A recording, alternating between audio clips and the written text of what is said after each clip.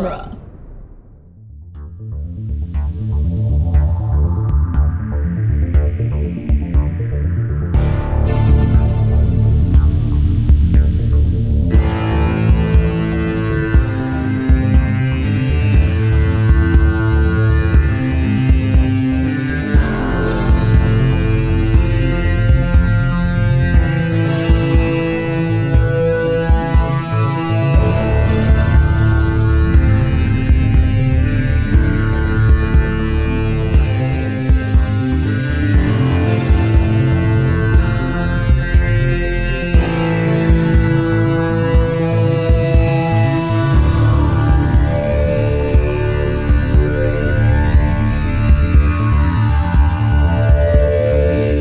Welcome back to Spider-Man Minute, the daily podcast where we analyze and celebrate the movie Spider-Man one heart-wrenching minute at a time. I'm Zach Luna. I'm Scott Corelli.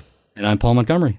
Thanks for being here, Paul. Appreciate it. You coming back for another day with us. This is fun. These are great minutes. Absolutely. I got choice spider minutes. That's very true. The web. Today we're talking about minute 37, which begins, well, we're continuing our conversation in the car from yesterday with Uncle Ben saying he knows he's not Peter's father, and ends with some wrestling fans displaying some very well-made signs for Mr. Bonesaw. And the rep starting to count down. To count down, yes, after Bonesaw has pinned his opponent. Kind of a tonal whiplash that we're going for in today's minute. Yeah, it's a good thing. Honestly, it's a really good thing there's an establishing shot, because as silly as it is, like the concept that we're inside that massive building, even though the set is like pretty tiny for what it is. Sure. As silly as that is, like without it, I don't think this transition works at all. Right. Yeah. I could imagine Peter slamming the car door and then smash cut into the flying elbow drop, because that's how Uncle Ben feels That's very true. when Peter gets out of the car. Yeah. So before we get into the fun stuff, we got to talk about the pain. The pain. Yeah. I don't think I've ever seen a hurt old man captured in cinematic perfection as much as this moment. Like when he says, "Then stop pretending to be." Cliff Robertson just looks destroyed. I mean, this is worse than when he gets shot later on. Spoilers, sorry. Yeah. This is really personal. And he's, and at that point he's really not all there when he's laying on the ground. But in this moment, this is like, and that he takes it. I mentioned last episode that this guy reminds me so much of my grandfather, and that reaction to what Peter said is so Roman Catholic to me, that he just absorbs it. He doesn't try to deflect it at all. He just turns back to the steering wheel. You can see the gears going. Yeah. All the just the micro movements in his eyes, like that man, really, really strong performance there. And it's just him and Toby both, honestly. Yeah. Oh yeah. Because you can see he regrets it immediately as he says it. Toby, like he shouts in that way you do when you're getting too hyped up in an argument or a disagreement, where you get things build up and then you say something that you wouldn't ever say genuinely to that person in a calm moment. You don't mean it really, but it's the most, I don't know, painful thing you can think of to say in that moment, and almost as a defense it comes out. Right. Boy, when he says it, that like the look in Toby's eyes immediately after saying it, and then we just cut to, like you said, him accepting it. It's one of those things where you talk about like, oh, the way this actor gave this line, the way that they, put their spin on this phrasing. A lot of times I'm way more impressed by the way an actor listens, or I try to pay more attention to it these days. And Cliff just sits on it for a second. There's almost a little nod. Yeah. And then the score comes in.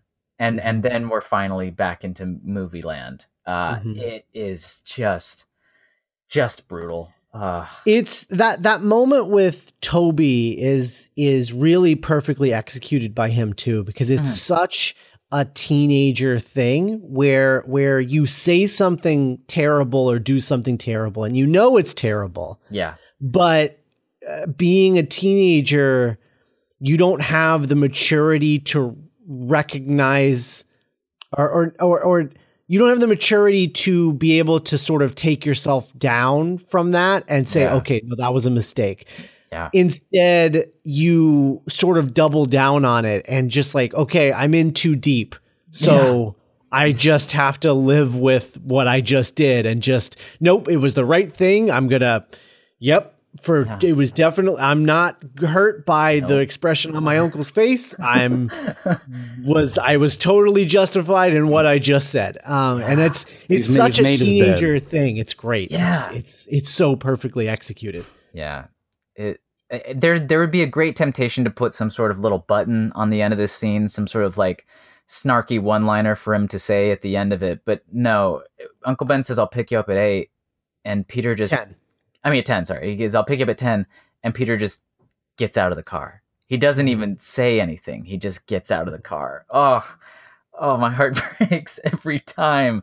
Yeah. And it's very relatable. We've all said something to someone that we care about that we didn't mean and we wish we could take back. And you just kind of have to stew in it. Like there's no walking it back in that moment. You got to cool off. Yeah.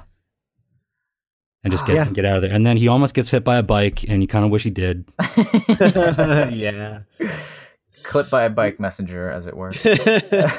Yeah, there is an extra beat in the shooting script that I'm really glad that they cut. Because it's just a little much. Yeah. After he gets out of the car and we get that shot of him watching the car drive away, he says to himself, "I'm sorry," and then walks away. And it's just it's a little much. It's like, you trust your actors, screenwriter. It's too early, and this isn't. I mean, that's the moment when Uncle Ben dies. That's when he gets to that point emotionally. He's not there yet. Right. He's still angry, and how he behaves, in the next sequence is he's coasting on that. Mm-hmm. Yeah. He's being a brat. He's just being a brat. Yeah, and because he's not the hero yet. He's on his way there, but he's still bratty teenager land right now. There's something I just got reminded of, which. Maybe it might be better to talk about more specifically in later minutes when we do have the gunshot moment and the sidewalk and whatnot. But there was an interview with Cliff Robertson where he had a phrase about the way you prepare for unexpected moments as an actor is you don't prepare for them. And sort of his phrasing being that, like, even though you as the reader, when you're looking at the script, know how the scene is going to end, your character never knows how the scene is going to end. So if there's something really hurtful, like a gunshot or like a parting insult from your nephew, you can't know it's coming. So you just try to not prepare for it and believe in your core that the scene is going to turn out the way your character wants it to turn out. And so that sort of moment of defeat in his eyes is that sort of thing incarnate, that there's no way you could pretend to act all of those slight little movements that he has when he's so genuinely hurt there. You can only get to that space by not expecting it and then letting us look right at you while you have your most vulnerable, sad moment in front of you. It's just such a brave thing to do as an artist, and I'm impressed every single time I watch it. That's the thing. The British director Mike Leigh did movies like Naked, which just like destroyed me when I was in college, and Topsy Turvy, things like that. He did. I forget which movie it was, but I remember reading a story where two female characters in the film meet for the first time, and he didn't tell either actress who the other actress was. In advance of the scene, and had them like each turning a corner, And so they didn't meet, they didn't prepare or anything like that. And so it was a genuine, like, first encounter between these two people. Impressions. Oh, wow. And I just thought that was so interesting. And obviously, for a movie like this, that requires, you to go through so many hurdles to get cast and all the different, auditions that you have to get, the different rounds you have to go through. That stuff could never happen. But it's really interesting. And even thinking about how do you prepare to genuinely go through a surprising moment, a traumatic moment, in acting, and even thinking about not thinking about it is too much. Yeah. So that's really fascinating. Yeah. And I still, all these years later, I viscerally remember his death scene. Yeah. I haven't watched the movie in years and years, aside from the clips that we're talking about today. Yeah. And so I can still see the look in his eyes, and it just felt very not theatrical. Yeah. I don't know if real is the right word, but it felt like something else. Yeah.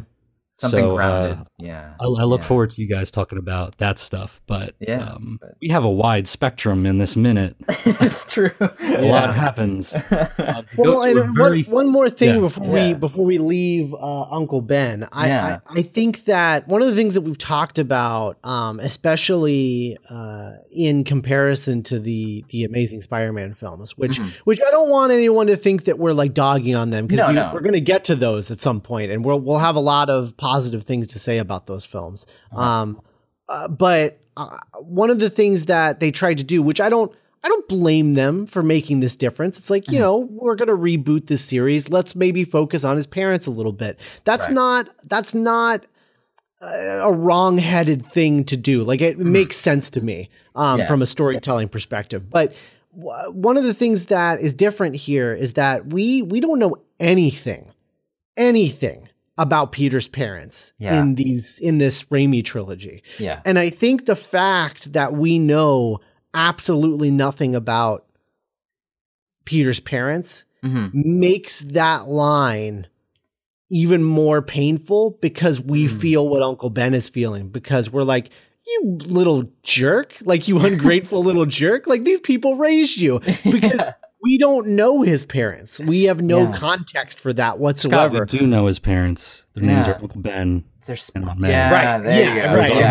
Exactly.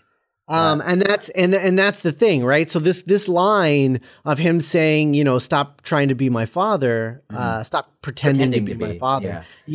I think it hurts so much more because we never met them the way that we meet them in the Amazing Spider-Man movies. Right. Because they're not even a factor. Yeah. And then the pretending part is really right.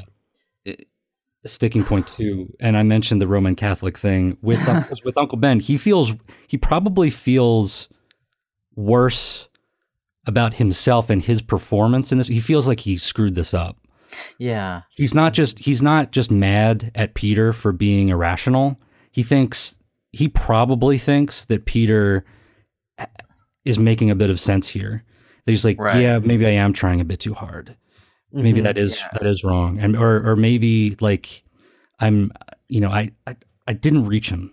Yeah, if I'd done this better, this would have gone well at this point. Right. Which goes toward that, what I was saying in the last minute, he's just doing his best. Yeah. And what's frustrating, I think, for Ben as a character is that sometimes his best isn't good enough, or he's always worried that his best isn't good enough. He did his best at work and he got laid off. Yeah. He did his best looking for a new job and he's not qualified for anything. Yeah. He can't provide for his family, even though he's doing his best. He's not doing it. And so the one thing he thought he could do is, try to impart some sort of wisdom to this kid. Yeah. And that doesn't go over well either.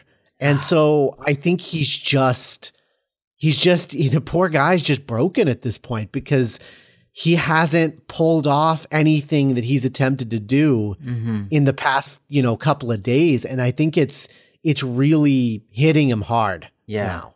Yeah.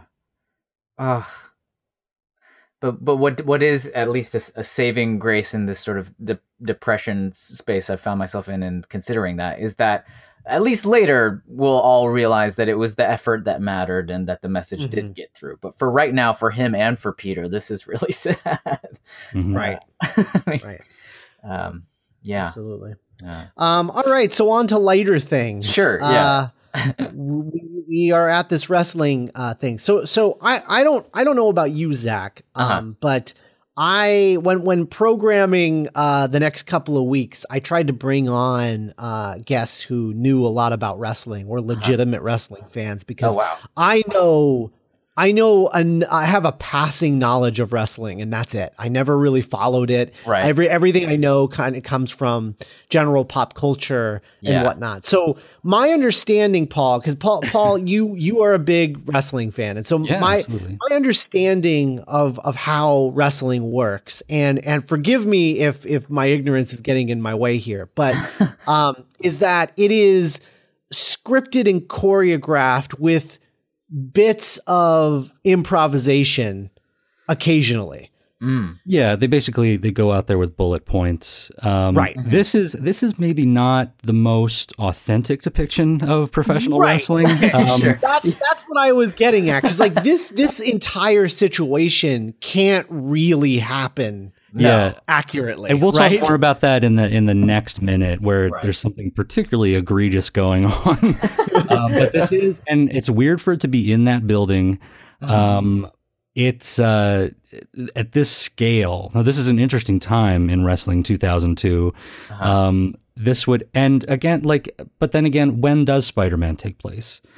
I mean, because this part, there's a bit of foreshortening going on here, where we have he later gets he graduates from high school, and so they're he's a young adult in the latter part of the movie. But anyways, so let's say it's around 2001, 2002, and you can tell this story through the life and times of Randy Poffo, aka Randy Macho Man Savage. At this point, this is the most prominent live action role that Randy Savage had as an actor, although unless you consider the Macho Man character and an acting job.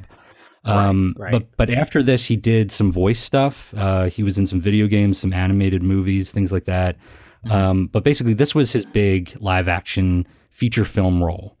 And this was post WCW. This is, if you've heard of the Attitude Era, which Stone Cold Steve Austin and Degeneration X, Goldberg, a lot of that stuff. This is a little bit post that. So it's the post Attitude Era, and then this is a little bit before. Randy did do a little bit of wrestling after this in TNA, but it was very minor. He basically showed up for things, and mostly the acting stuff, not necessarily the grappling wrestling stuff after this. And you can tell I did some of my research for this episode. Sure. But basically, this is about 9-10 years out from his death, as well as Cliff Robertson's death. They both died in 2011.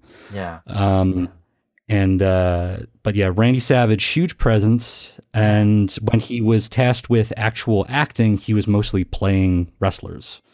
He played wrestlers on other sitcoms and in movies and short films and things like that. But what I know him primarily from, which is the Slim Jim. Slim Jim spokesman. When I saw that was my thought. Was like, it's the Slim Jim guy. That's what I knew him most from. Those also Slim Jim a great wrestler. At this point, he was basically doing the character stuff. He was, like in the NWO, running into the ring and like grandstanding and things like that. Pretty much what he's doing in this moment here. Known for that elbow drop, the flying elbow drop. That was his signature move. Got it. When he takes out this jobber, basically, who is, as far as I can tell, not credited on IMDb. You can't figure out who this guy is. An eagle-eyed viewer might be able to say, but But tell anyways, us on the Facebook group, yeah. I would love to know. Looks a little bit like Bam Bam Bigelow, but I don't think that's accurate. Anyways, Randy Savage, huge presence, and he's basically playing a take on Crusher Hogan here from the comics. Yeah. And Bonesaw McGraw, just great name for a wrestler. Randy Savage also, one of the great wrestling, I wouldn't say technicians, but he is a great athlete.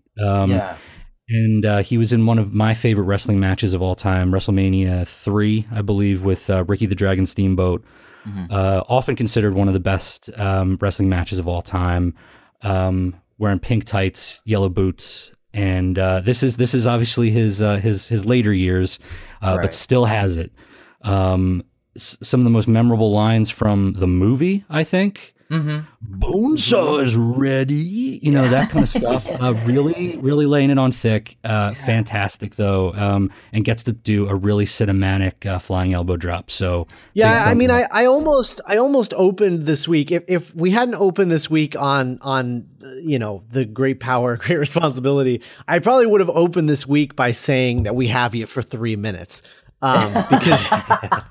Because I mean that's the line, right? Like that's the Bonesaw line. It's true. You're totally right. He has a lot of his dialogue is very iconic for this film, especially considering it's a super minor role in the grand scheme of things, but it's very, very memorable. Yeah, super charismatic. It's a mythic role though, right? Like it's he's not the robber in the story. So like if you're doing, again, to the Roman Catholicism, but the Stations of the Cross of Spider-Man's story, Crusher Hogan is in there. Yeah, maybe not named, but as a bit player, wrestling with Peter in that part of his origin story, of his road to becoming Spider-Man. Right. Because he might be wearing a variation on the costume at this point, but he's not Spider-Man yet. And it'll take a while for that to happen. Though we have sort of condensed down into, I mean, we have, correct me if I'm wrong, because you reread this more recently than I did, Scott, but that we had, Peter sort of tests his powers by getting in the ring with Crusher Hogan in the original Dicto stuff, and then eventually does some TV appearances and stuff, and then has this sort of promoter moment. And we sort of he has all that into this.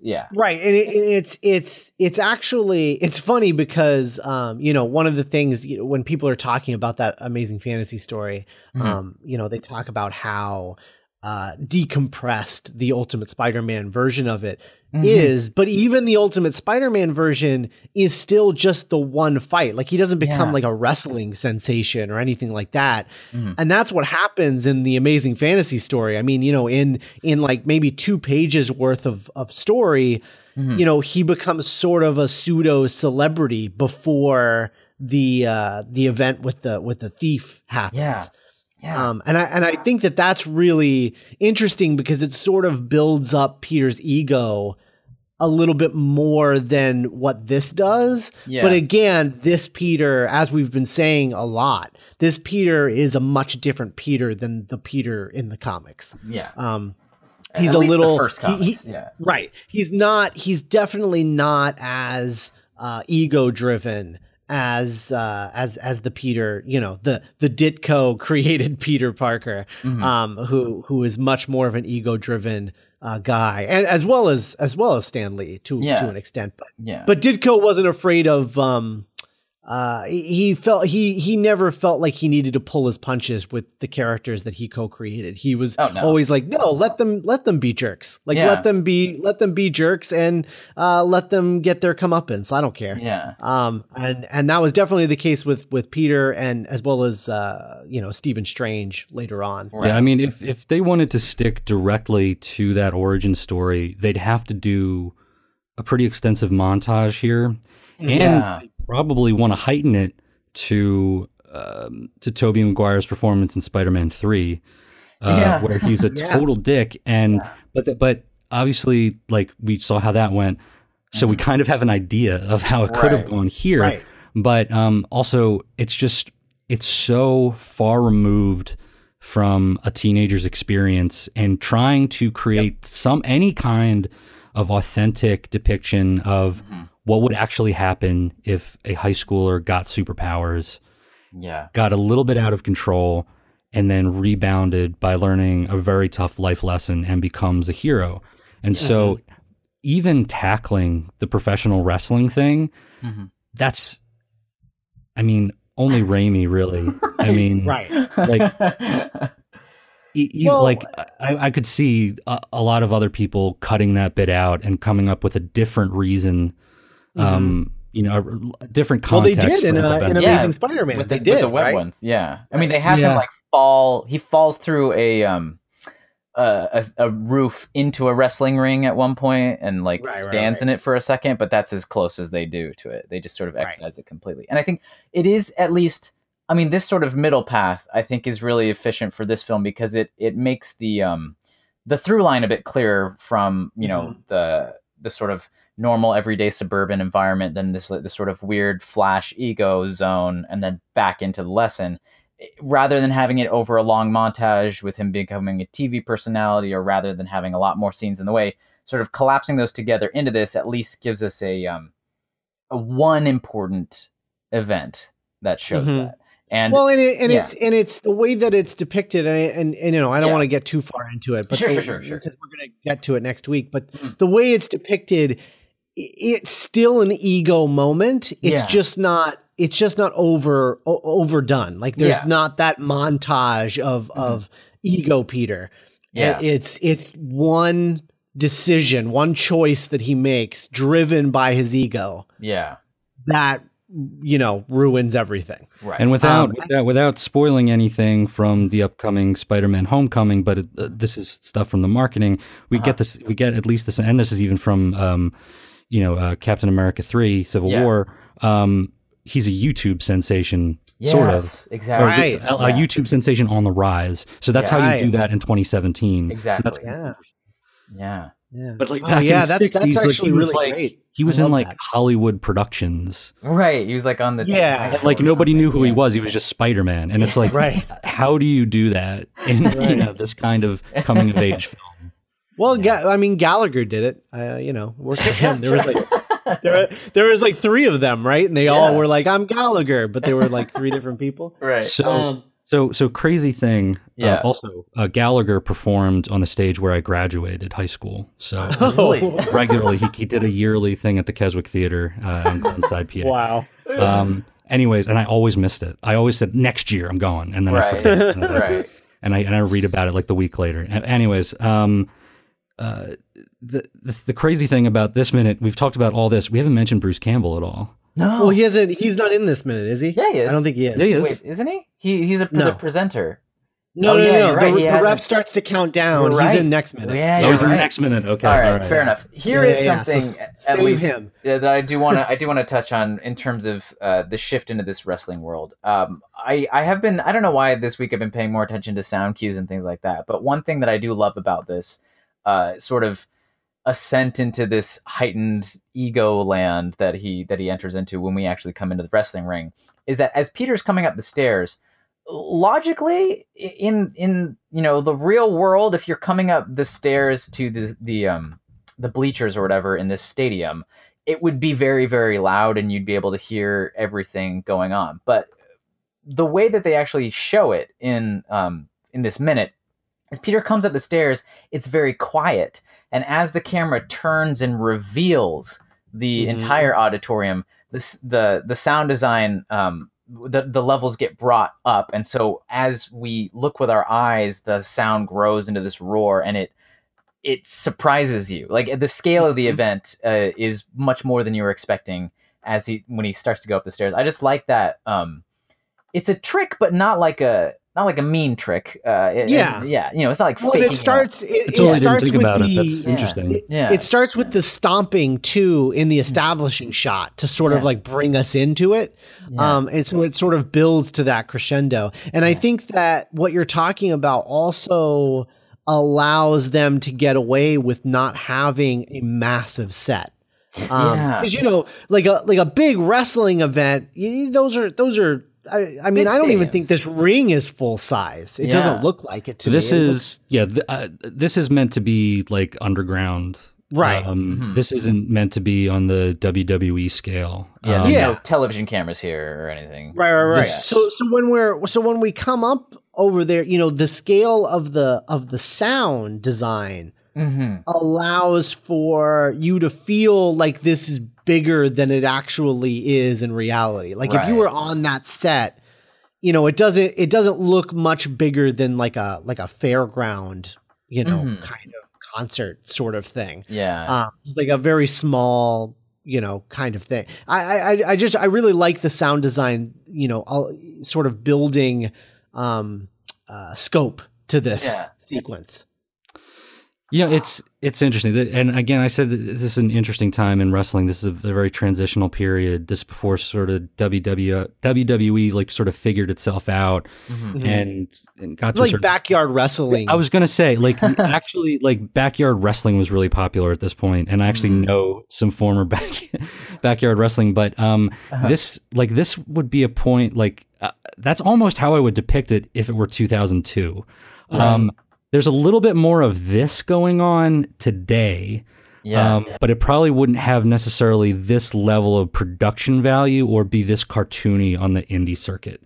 So this is kind of like WWE pageantry or WCW pageantry, which is what would be seen on TV during this time, or the couple years before that would have influenced this. But other than that, you're looking at like hotel ballrooms, weird theaters where like I can't like how are they going to fit like a wrestling ring, but they do, and that's how they do indie wrestling on this level. But so this is kind of odd. This is like very top end production, but then on a smaller venue scale, and it's a little weird. So it's almost like a black box theater. Yeah.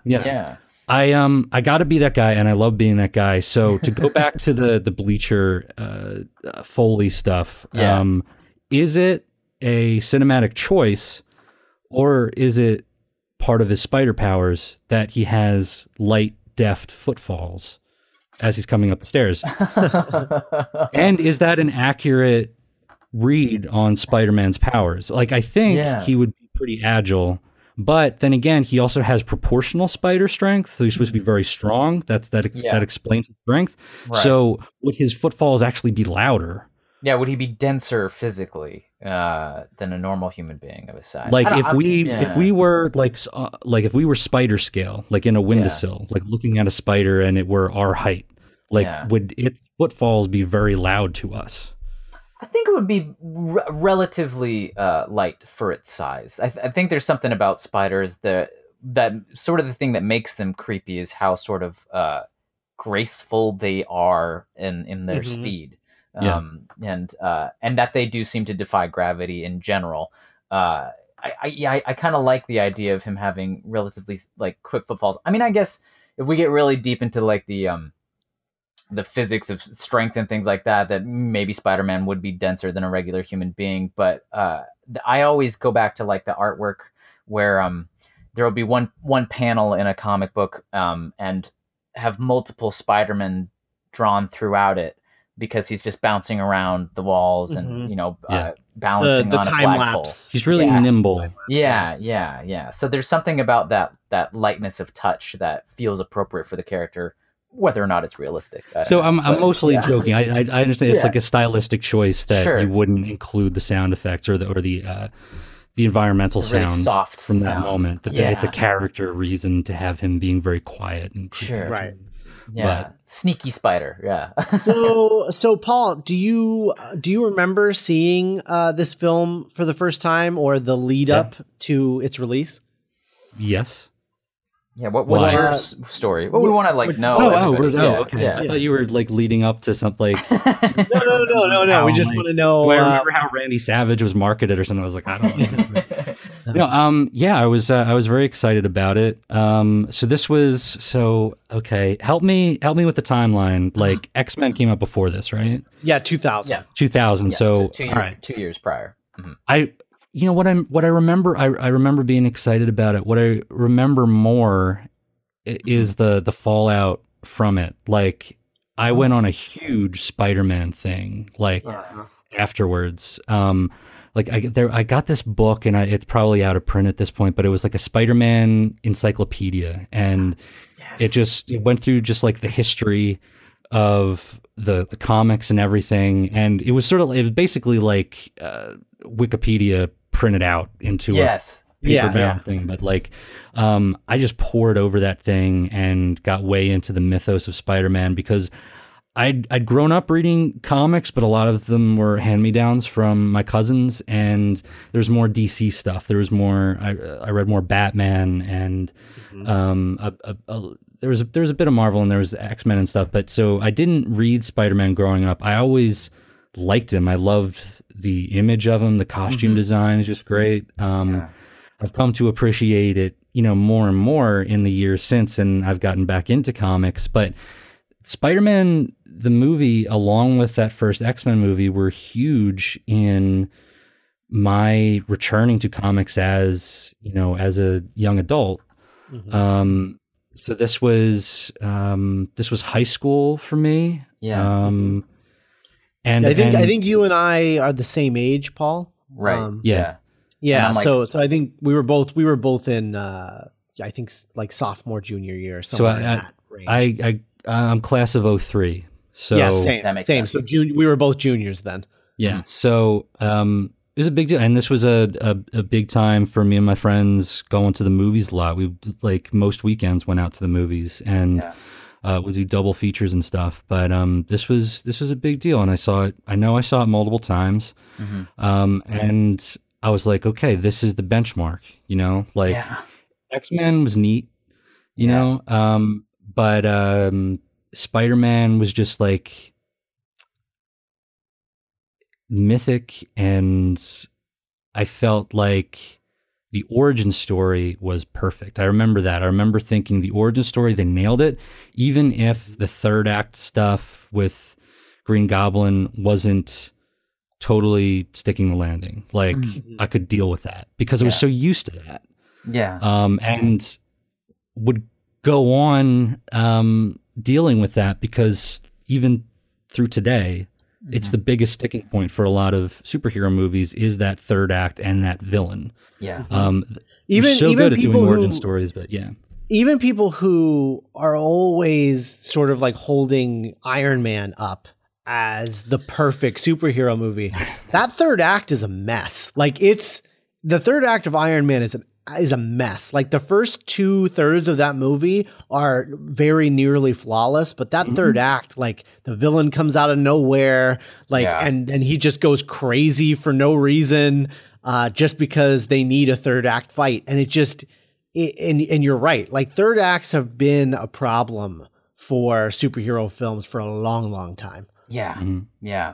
But this, in general, this one, even if it has that classic flaw, however, to whatever degree most of them have it, I felt that same way, that it just opened my mind of like, oh, they did it. They made Spider-Man. To me, I think there's generally 3 sort of like touchstone superhero films that you can 4 you can point to and be like, that was a turning point. Yeah. And I think that it's Superman the movie, it's Tim Burton's Batman, it's this, and I think it's Iron Man.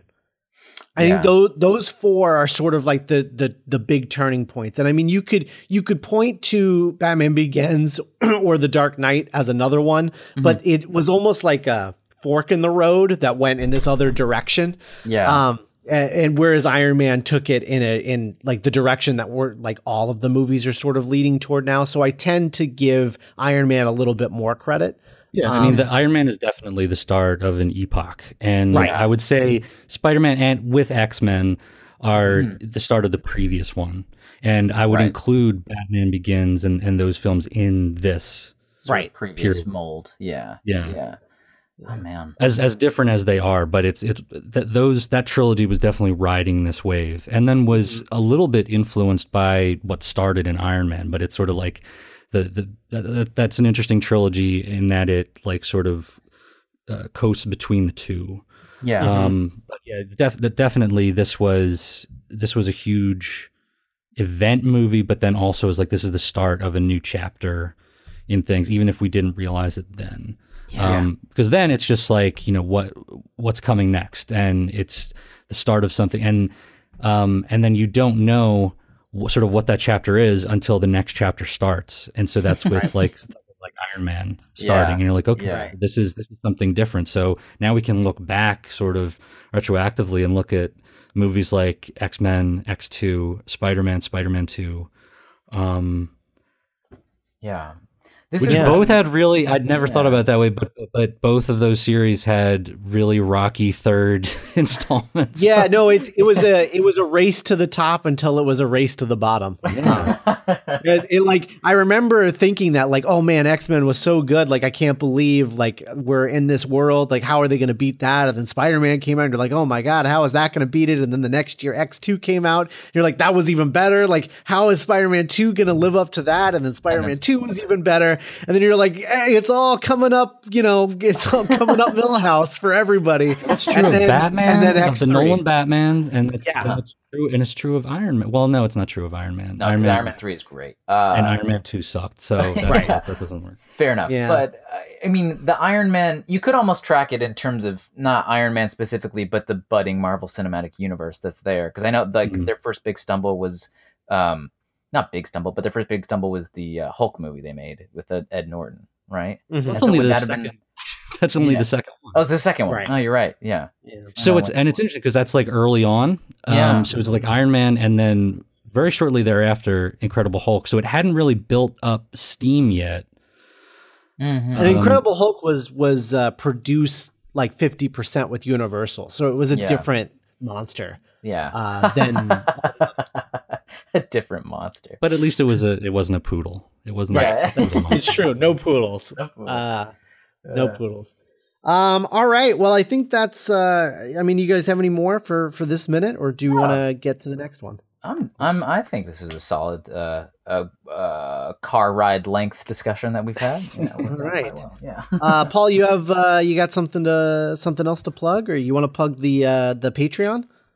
Sure. Yeah, I just launched a Patreon because freelancing times, they are tough. So if you like what I've been doing over at Fuzzy Typewriter, you can go to patreon.com/Fuzzy Typewriter. I believe that's the URL. I'm new to this.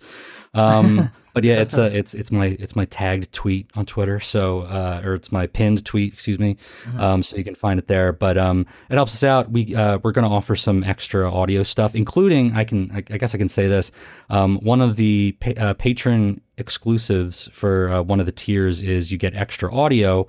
Some bonus content, so we'll include little pieces of interviews that don't make the final cut to a proper episode. But also, we're going to do an episode where my buddy David Acampo describes the new Twin Peaks to me, because I'm not a Twin Peaks guy. But he loves it, and I respect his love for it. But we're going to just do an episode where he just like explains what happens to me, and then I ask him questions about it. So that's going to be a special episode just for patrons. So awesome. Oh, that's awesome. Yeah. All right, cool. Well, we'll be back tomorrow, and if you want to check out the other things that we do, go to duelinggenre.com, and you can check out Geek by Night, our original podcast series over there that I created, and Zach is one of the actors in it. So check that out. Superhero related. Mm-hmm.